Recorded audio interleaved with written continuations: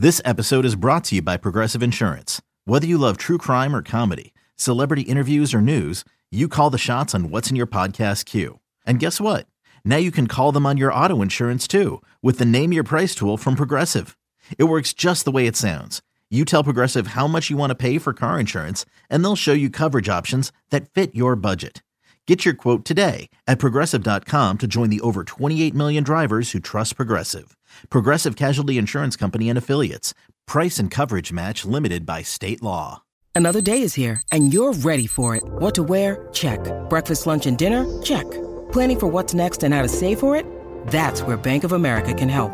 For your financial to-dos, Bank of America has experts ready to help get you closer to your goals. Get started at one of our local financial centers or 24/7 in our mobile banking app.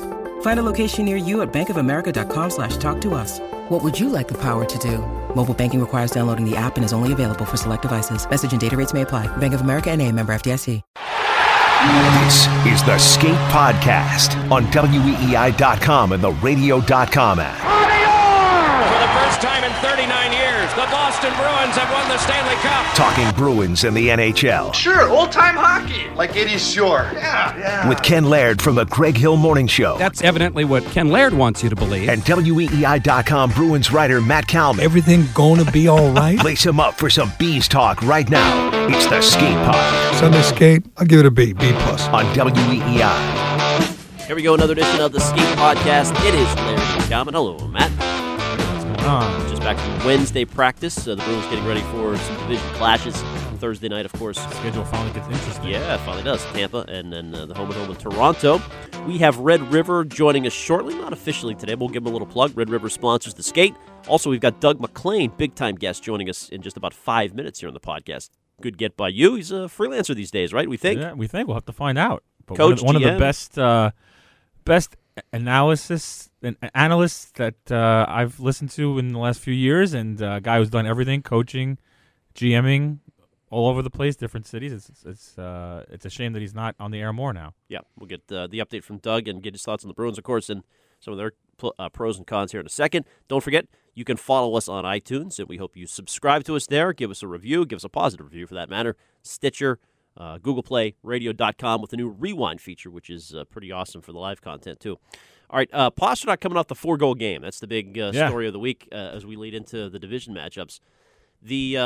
Every time you mention the top-line success, now it's followed by, of course, secondary scoring struggling. Yeah, that's the problem here, right? At least the Bruins, it took them a couple of days. I wrote about it. No one wanted to acknowledge it. 2 days later, Pastrnak scores 4 goals. No one else does anything. And then everyone's on this bandwagon, secondary scoring. It's like, why don't you follow the leader?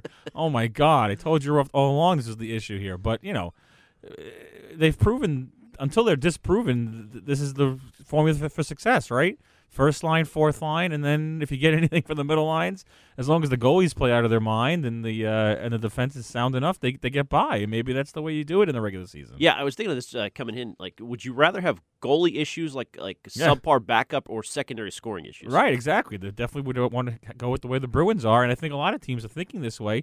We know Colorado is undefeated going into Wednesday night's action, and they have the line with all the 3 guys on it. Tampa's coming in here Thursday. They're doing the same thing. They got point playing with Stamkos and Kucherov now. Maybe this is the wave that teams are doing, that if we just crank out, because in the way the league is played now, the games are so tight. If you put the 3 best offensive players together and you get 3 goals, the odds are you're going to win unless you're San Jose or someone with goaltending issues. Yeah, well, the way the Bruins have managed to construct the team, it's like you get enough offense from those guys in the specialty play, and you can still maintain your defensive structure. Right. And you pointed this out. I want to get into this after Doug MacLean. It's not just secondary scoring. The points from the D, this gets back to the McAvoy issue and some of the preseason talk. Yeah. They're not getting a ton of points from those guys. Well, they're not getting points, and they're not necessarily playing great defensively, especially in second periods. I mean, there's a reason why Tuukka and Halak are facing 15, 16 shots every second period. Yeah. I mean, the second period was ugly. But just to focus on Pastrnak for a second, his success in that game, first of all, it's based on Hampus Lindholm having an awful game. The guy was just brutal. What a terrible performance individually. It's funny because his quote after, if you saw it, was, Pastrnak had one of those games where the puck just finds you. No, you gave him the puck. I mean, you gave him position. It wasn't any divine twice. intervention here. This is Hampus Lindholm setting him up. No, but the forecheck of I think it was DeBrusk off the face-off caused the first one. Right. And Marchand, obviously you got to give him credit on the second and the fourth for the setups. Sure. But is Pastrnak an elite. We know he's a great talent. Now Yeah. you're like parsing words now, but is his success based on playing with those guys and the chemistry they've built? Are they making it easy for him? Obviously, he has talent. He's got the release. He's got the big shot. Is he like in the Ovechkin world of goal he scorers could be, on his own? because he's only 23. So is he there right this second? No. Can he develop into that? Sure. He might be better off at some point not being with Bergeron and Marchand. And you know what? 23 years old, and with how many years left on his contract, at some point he will be, just because there won't be a Patrice Bergeron out there at some point, you would think. But yeah, for sure. And you know what the thing is? It used to be it was easier on him playing with those guys because you knew he could cheat a little bit and those guys wouldn't. But he doesn't cheat as much anymore, and you see him hitting a little bit, and you see him in on the forecheck, you see him being more responsible, and it's coming around. So maybe he's a little better than Ovechkin at this point, at this point in their careers, because there is other parts of his game. He's not just a pure goal scorer, and I'm sure he doesn't want to be that. So you think if he played a full season with Krejci and DeBrusk, he'd have the same numbers? He'd be a 30-goal guy plus. Ideally, he would, I think, but it's hard to say what those guys would be doing. I mean, let's let Jake DeBrusk off the hook right now. He's not exactly tearing it up. He's had some chances based just on his speed, but as far as just going to net and creating things 5-on-5, we're not really seeing much of that. And he's frustrated, right? Like visibly frustrated. Yeah, sure. I mean, they all are. Heinen and Coyle, they're all very frustrated at this point, and it's good to see that they're frustrated. They're not just saying, "Oh, we'll just let the first line score." Well, despite being 5-1. Well, that's just it. Is this? We're going to find out now. I mean, this is the 3 games where you're going to learn whether 5-1 is real or 5-1 is just fake. Now, this will be released Thursday morning. You saw Krejci over at practice for half a practice. What's the latest on Krejci's injury? And day to day, aren't we all, as they say? But but it's an upper body. This is not related to the. They said maybe there was a check from Getzlaf at one point, or an elbow from someone. It looked like a back to me as he was skating off and then went down the tunnel. He was kind of leaned over. It could be a back or a shoulder. He's had back problems in the past though, so that could have been it. Could just be spasm type thing after taking a check, but not a good sign. I feel like this is going to be something we're going to talk about for a while this season, and it hurts their lineup because for all the depth that they have, they don't really have depth in Providence that's ready to come up and step in, unless you're going to lean on a Paul Carey or a Brandon Gaunce or something. So you put Lindholm into the middle, and then you're putting, Brett Ritchie gets bumped up, and that middle six gets mixed, but maybe it works in their favor because maybe what Brett Ritchie needs is to play with Coyle and DeBrusk and get his legs moving more. You never know. Well, now you say there's no depth, but now I'm going to read the latest Anders Bjork update, the weekly update. This is from our guy. Bruins Network? No. Oh, I don't know. It's our buddy. Oh, Diver. This is from our buddy Mark Diver. Anders Bjork had a good weekend. Played 2 more excellent 3-zone games. Yes. Goal against Rochester, goal and an assist against Springfield. As of Sunday night, led the P. Bruins, and was among the league leaders in points. 3 goals, 2 assists, 5 points in 4 games. So is Bjork, now he's not a centerman. Right. Is he close? That's just it. Right now he's not a centerman. He's very close. I think my tweet was Providence goes on a road trip. They're in Laval, I think, Wednesday night, and then they've got like 3 more road games that go into next week. By the end of that road trip, if things are going the way they are in the middle 6, I think you'll see him. At the very least, they'll come up and give him a taste for a little bit, and then maybe see how it goes. Krejci being out, though, maybe hurts that. Although you slot Lindholm in, right? Well, right for now they're going to slide Lindholm in, no doubt. He's going to play. He's going to play the middle and in that third line with Coyle bumped up. And Wednesday it was Coyle, DeBrusk, Ritchie, Lindholm, Heinen, Kuhlman. So and that's the way they played the game Krejci missed too. It didn't start that way, but they ended up changing that like 2 shifts into the game. And it's not terrible to do that. I think Krejci being out would maybe postpone Bjork coming up because you'd want Bjork to play on a steady line, on a deep forward core. You don't want to put too much on him.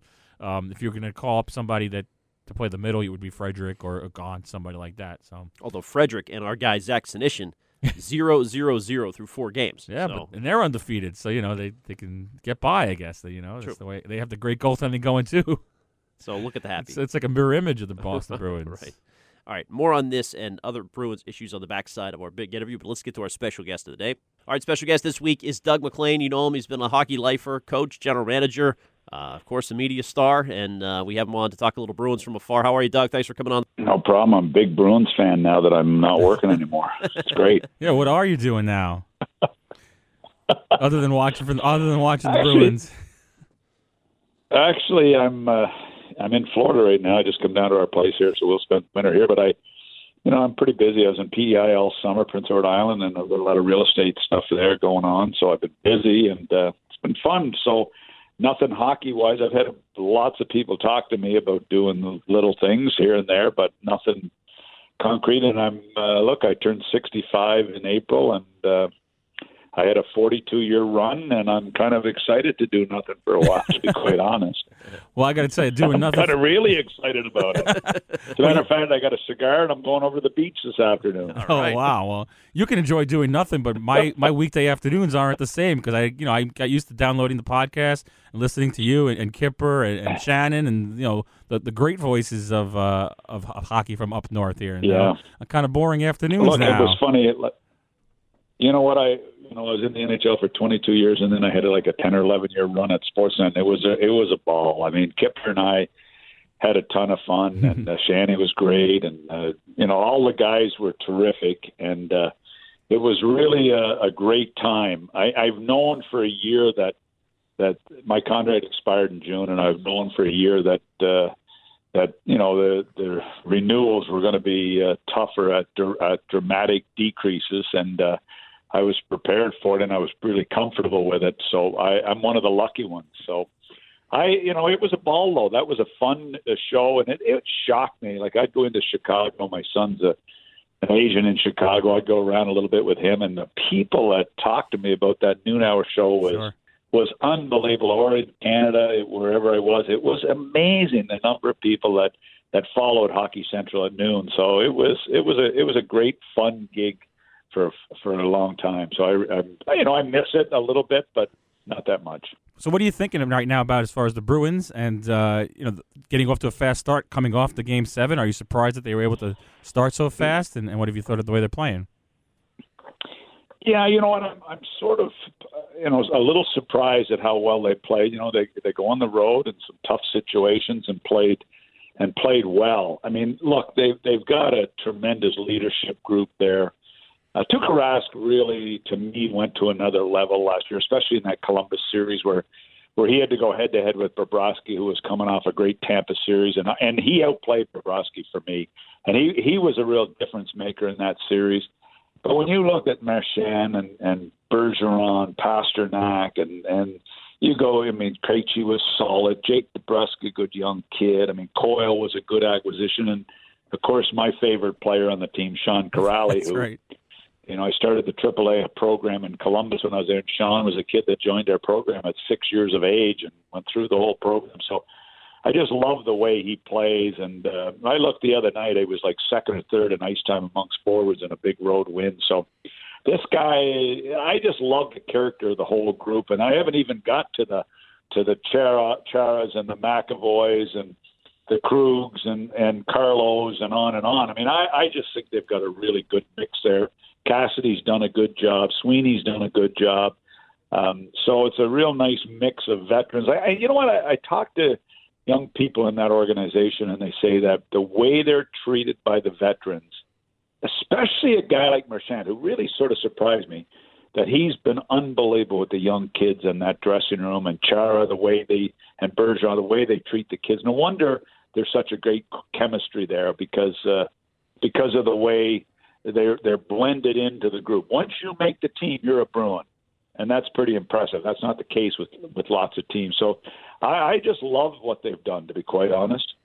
Were you surprised, Doug, in the Cup final the top line had as much difficulty as they did scoring? And now that they've had already success to start the year, that's the same narrative. Okay, well, now they can do it here, but wait till the playoffs, and where's the secondary scoring? Nobody's ever happy now, even though they've had a great 5-1 start. No. Look, it was a tough situation because they came through in the previous series when they really needed it, whether it was Toronto, whether it was the Blue Jackets or whoever it was. But look, the Blues were on a roll. I mean, they had a lot of things going for them. I think you have to be careful. A lot of people got shut down by the Blues in the playoffs. And again, how banged up were they? Look, I coached in the Stanley Cup Finals years ago, and I know how banged up every player was in that series. That's the one thing that shocked me about coaching in the Stanley Cup Finals was how banged up everybody was and how they get through that 20-plus game, grind, to be quite honest. So I'm always careful to criticize guys when they're down the stretch in those critical games because you don't know who was healthy and who wasn't. But I would never underestimate that group. I think they've got too much character and they're too good. Like Pasternak, 4 goals the other night. Like, seriously, I mean, this kid has got so much talent. And I know he's got the luxury of playing with these other guys, but he was a game changer in some really tough, critical games for them last year. So I really like it. I wouldn't get carried away. I don't look. It's such a grind to get to the finals. I wouldn't be concerned about that. I really wouldn't. So we were just talking about Pasternak before we had you on, and I mean, do you think he's the type of player now where he wouldn't necessarily need a Bergeron and Marchand on his line to thrive? And where do you see his kind of ranking in the echelon of offensive players, goal scorers in the league right now? Well, it's funny. We redid that draft he was in, and I mean, seriously, have a look at the draft he went, and where would he be today if you redid that draft? Like, seriously, he'd be at the top of the list. I mean, that's what everybody thinks of him, not to mention the salary that they've got him on and the deal. I think, it's going to be really interesting. The question is, I was watching that Toronto series shift by shift. When Corrali came back in the Boston-Toronto series, it changed the series. It changed the series. He changed the Columbus series with some big plays. So I love their bottom 6. I think Sean's got to get into that third line area. They need that second line is the big question mark. So where does the second line go? Krejci is the veteran. Obviously, lots of challenges with injuries. DeBrusque, to me, is a second liner. He's got to take a step. He will take a step. He's a talent kid. So I think he'll end up in there. Joachim Nordstrom, to me, is a really valuable two-way guy. As I mentioned, Sean, where do they find somebody else that's going to move into that top 6 group? To me, that's the challenge. And look, Sweeney knows this because he tried to acquire, he picked up Johansson. He picked up at the deadline last year. I mean, he knows he needs another top 6 guy, and he hasn't been able to find that yet. He's got all year to find that piece, and he will. Yeah, in terms of Johansson, would you have let him go? Because there was a debate in the offseason. They didn't have a whole lot of money to spend, obviously, with McAvoy and some others coming up. But did it make sense that they couldn't pay the price to keep Marcus Johansson here? Yeah, I didn't have a problem with it. I mean, he's a good player, and he played really well for them. But I think as the season goes on and they get a better feel for the cap situation and where they are and what other moves they can make, I think they can do as good or better than that as they move down the stretch this year. So I didn't have a problem with that move whatsoever. And again, I don't know the kids they have coming, but, to me, that's the one hole. Yep. That number 2 right winger to fit into a dynamic top 6. Where's Heinen fit in? Where does Coyle fit in? To me, they're not there yet. Coyle to me is a 3rd line, 4th line guy, although he's been good. And he came out of junior as a guy that was going to be a star.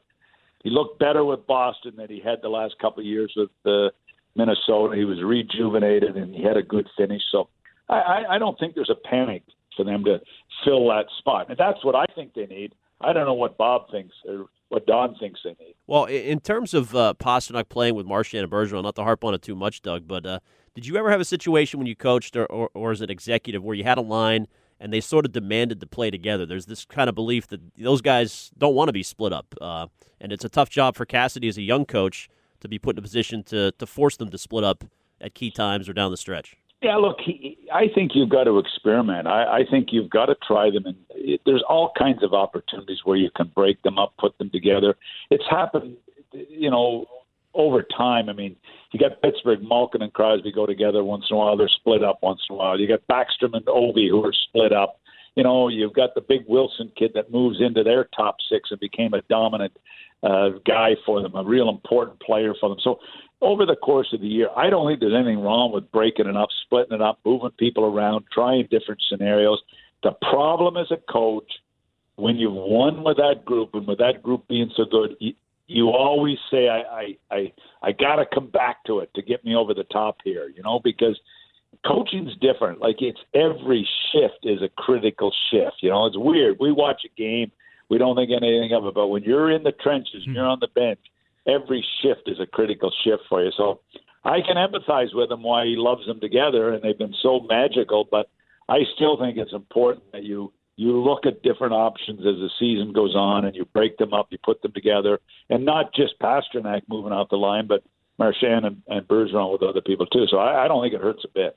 So the Bruins have the Lightning coming in here Thursday, and we all know what they went through last year. And just what do you think they're facing this year in terms of pressure and just to bounce back from what they went through last season? And how do you think they pull through this?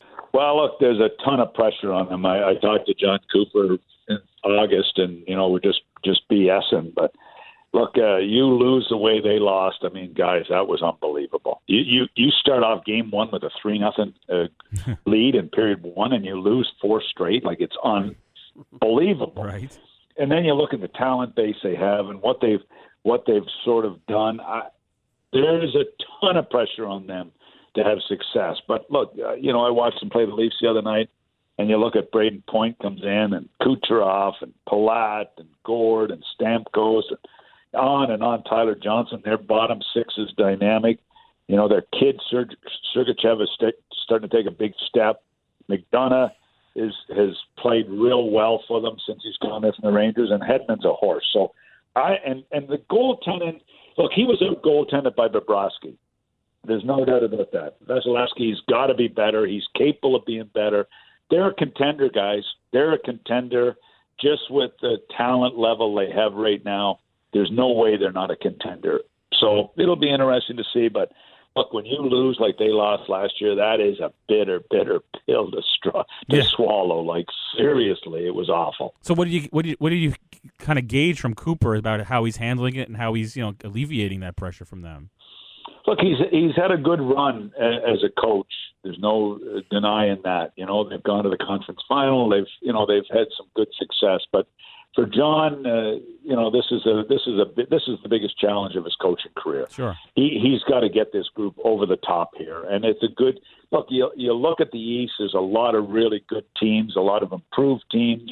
It's not going to be easy to get out of the East because Boston's going to be tough. Toronto's going to be tough. Florida should be better. Tampa's going to be better. A lot of teams are going to be much better. So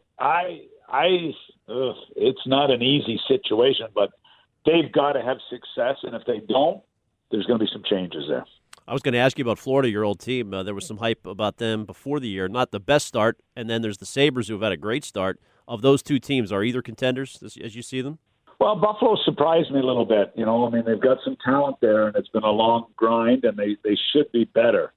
But when I look at the Florida Panthers, you start with the veteran, the veteran coach. So that's a plus. Joel, this is a big test for Joel. Joel's had sort of a pretty good run from coaching Colorado when they were unbelievably good. They're coaching St. Louis when they're a good team, to getting a dynasty in Chicago. This is his biggest coach's challenge. He's got a goaltender there in Bobrovsky they're paying $10 million to. He's won one playoff round in his career. Like, are you kidding me? This guy has won one playoff round in his career? I mean, there's a ton of pressure there in Florida. The owner has stepped up. Give Vinny Viola full marks here. But you know what? I look at it and I say, okay, Barkov is a star. He's a star, boys. Yeah. Dadonov, Huberdeau, Hoffman can score. I love Trocheck. Conley's a nice addition. They got some good kids there. Achari seems to be a decent fit in their bottom six. They're playing Ekblad a ton already. They're having trouble getting Piesic or whatever his name is into the lineup. Yeah. Matheson's a good player. Yandel, Stroman. I mean, they got to be a good team. Look, if they don't make the playoffs, this is a disaster. Yeah. This will be a disaster if they don't make the playoffs, and I've got them in. I've got them making it. All right, and just one last thing, we can't let you go without getting your opinion on the Leafs and what Kyle did there with this team, and now what can they? We had Don Cherry joined us last week. He talked about the toughness the way he had on Hockey Night Canada. Who joined you last week? Don Cherry. Who joined you last week? Holy, this is a big time show. It is a big time show. So wow. We only get the greatest guests. So what's your opinion of Toronto, and are they a legitimate Stanley Cup contender? Okay, listen. I bought out Andrew Castles, when I was in Columbus, yep. And I got blasted by my owner because we owed him $450,000 over like 2 years. Okay, so the cap is 81. They can go to 91 by picking up Clarkson and Hort. So they've got $91 million they're putting out. So they go to $81 million cap.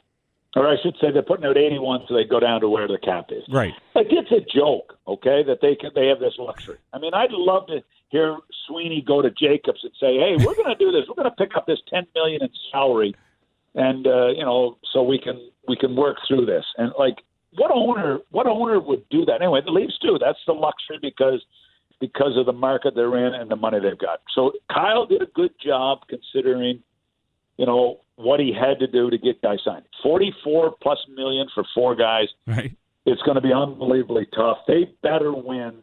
They better win with Morgan Riley coming up down the road, with the goaltending coming up down the road, new deals.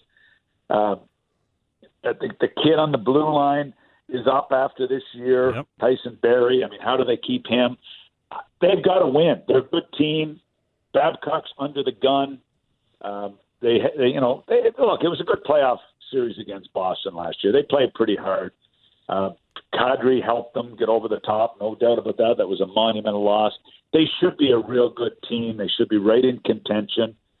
But the bottom line is, do they play the way you have to play to win at playoff time? And right now they haven't shown me that they're capable of that. Now, will that change? Babcock's been trying to drill it in their head for 3 years. That's got to change for them to play that playoff-style game. And we'll see if they do. But they're a talented group. Good team. I like things Kyle has done. Everybody wants to rip Babber now, but Babcock's a good coach. So I think they're going to be in the mix. Well, enjoy the beach. It sounds like a pretty good life. We'd love to hear you back on a regular basis if that's what you want. But the beach ain't bad either. Anytime, guys. Give me a call anytime. All right. Thanks a lot, Doug. Thanks for having me on. Good luck with the show, guys. Thanks. Really appreciate it. All right, there he goes, Doug MacLean.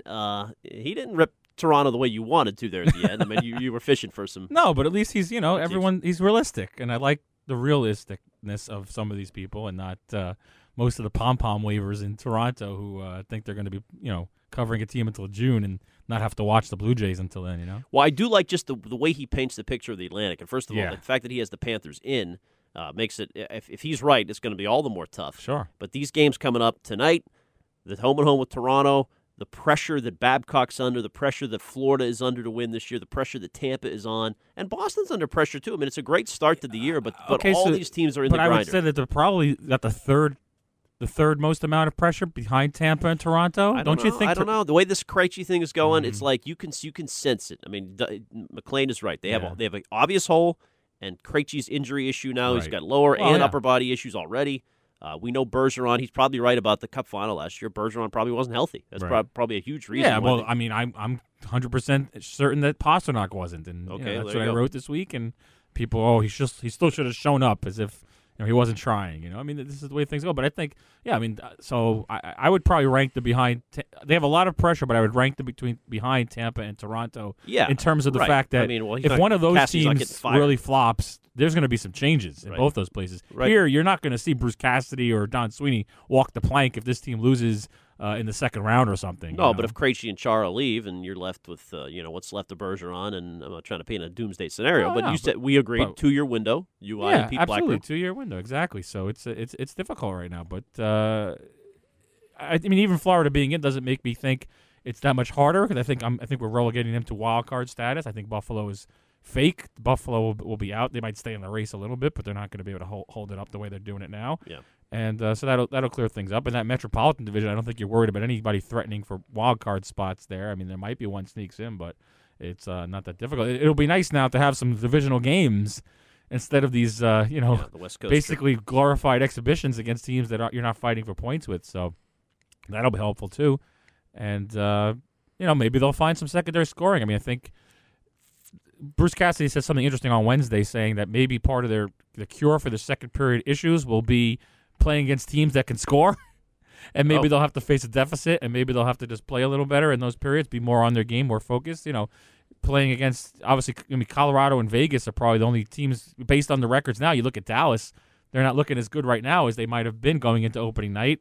Yeah, in the Colorado game, they took a 2-0 lead. Right. Yeah. Well, I'm just saying that these teams are more threatening. Oh, yeah. And so it'll make it harder. Obviously, Jersey, they're kind of maybe the biggest disappointment in the league right now. So it'll be good. It'll probably be good for them to get some real competition, and it'll also be an interesting test. Through the first 6 games, 10 of the 16 Boston goals in the first period. I mean, unbelievable starts. And 11 of them from the top line. So, there's certainly enough to look at. And, again, the defense hasn't been brilliant. The McAvoy, Carlo, they've had their issues. I think maybe the best all-around defenseman through 6 games is Grzelcyk. I thought you were going to say Chara. Wiggy was going to burst through the door. No, Grzelcyk has been excellent, and he's been cast in more defensive roles down the stretch in games. He's played with Carlo a little bit, closing out games, so that's a good sign. You were the ultimate Grzelcyk hater last year, God. Well, I'm as fickle as they come, so now I can put on a Grzelcyk jersey. No, but I mean it's great because you know what? At some point, if you have to, at some point you think you have to trade something good to get this top 6 guy that's going to finish that top 6, right? Yeah, right. So it's not always going to be the Ryan Donato. You're not always going to be fool people into taking your Ryan Donatos and your draft picks, and we know the Bruins can't be trading the first-round picks and the second-round picks every year if they want to be able to sustain this success once this core is gone.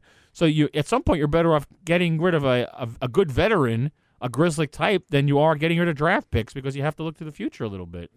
In terms of back to Pastrnak for a second.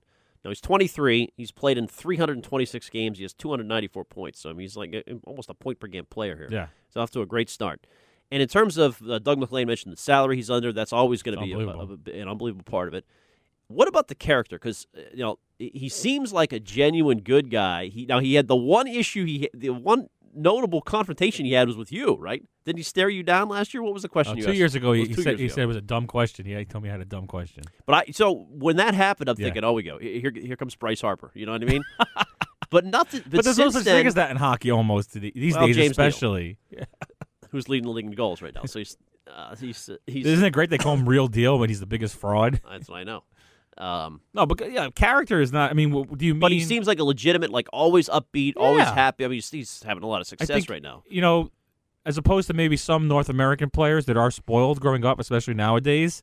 This guy really came from middle to lower middle class Czech family, right? So he's hockey player, single mom when his father passed away. Kind of early in his life. So he's really fought for everything. Went to play in Europe while he was. I think he went to play in Switzerland or Sweden, right? And so he's taking responsibility for himself. And he's paid his dues in Providence. He's just for a kid, while. Right? Exactly. Yeah. And that's the thing too. You look at the way they moved him around so much. World Juniors, Providence, Boston, all around the place.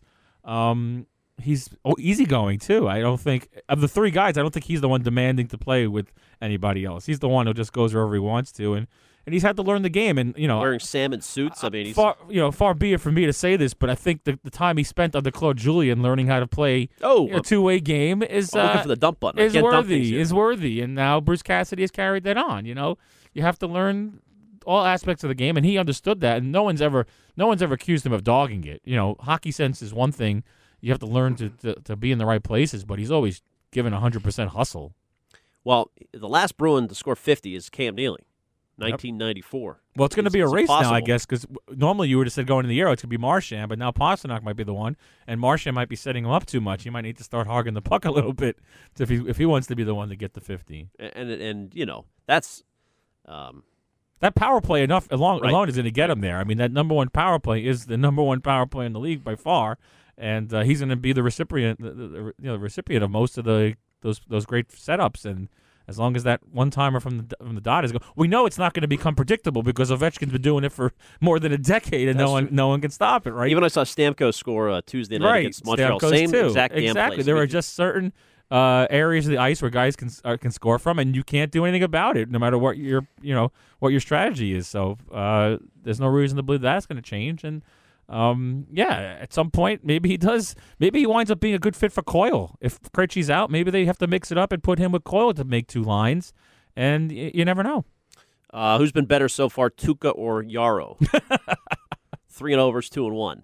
So I guess Tuca. I'll really spice up this podcast and say Euro. Of course, it's Euro. Well, he was awesome Saturday night. He is awesome. I mean, they're both Saturday great, afternoon. and it's Monday afternoon. This is why we talked about last week. He is the one you want to lock up. He's the next guy to sign, not Krug or Coyle. It's Halak. Oh, you think that's a possibility? You have to. Like over, you're saying to keep the tandem. They have to keep the tandem. Would Halak for be one willing? more year at least? I don't know. I mean, he came here knowing this is the way it's going to be. Does he think he can be a 60-game guy somewhere? Because that's the only reason you would leave, right? You wouldn't go somewhere else to share time. You're going to get that much more money at this point in your career? Yeah, maybe not. I don't know. I don't have a read on him. He's one of the few goalies that have come here that is kind of aloof and doesn't talk much, and so I don't have a personal feeling about him, but what he would want to do.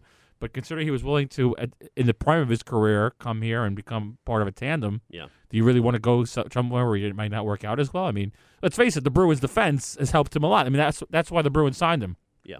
They looked at the grade A chances the Islanders were giving up, and the Bruins said, well, if we don't give up all these grade A chances, this goalie's going to be pretty good, and it's worked out on both ends, right? So, Brett Ritchie, you were trolling his hit stats on Twitter. I don't know. I mean, I write a lot of notes during a game, and so at the end when I haven't written a guy's number down too much, I kind of say, okay, where was this guy? And then I look at the sheet and see four hits, and I say, oh, well, I guess that looks kind of generous. But you know what? There was a competition in the game Monday to see who was the worst Ritchie, because I thought until he got the assist in the third period, Nick Ritchie was just as bad. They even did the feature on Nesson too. I was like, they did? Yeah, they did. Oh, maybe it jinxed them. I don't know. I don't know what the future of that guy is. This is the future. I mean, someone on Twitter, I believe it's someone we've talked about before, Pat Laverty, pretty insightful kind of Twitter follower we have, said they want him around to be the Pat Maroon of the playoffs. You know, once the game gets to the grind, you throw him in there and he bangs some bodies. It's a matter of how much you have to play him in the regular season to keep him in shape, to keep him sharp, to do that. Right. But no doubt, we know that the mode is to build one team for the season, one team for the playoffs. He could be part of that playoff team, and maybe he just ends up being the 13th forward for a lot of the season. Only plays against heavy teams and gets you through. But, he hasn't really shown much. Well, wrapping it up, I mean, this is a cliche to say in sports radio, but we'll find out a lot more about this team in a week. Right. But we will. Looking forward to next week's episode to digest two with Toronto and, of course, Tampa coming up on Thursday night. Toronto's always eventful, so it's going to be an exciting Are you going to go? You're going to openly troll in Maple Leaf Square? I mean, I think you owe it to them to show your face after the abuse you've given them. And, of course, I deserve it, too. Austin Matthews has 9 goals or something. I don't know. He's off to a hot start. Well, let's see what he does in the playoffs. Pants are still up so far for a couple weeks through the season. So, looking forward to it. Check out Kalman, of course, on Twitter, @Matt Kalman, and he is the WEI Bruins man. See you next week.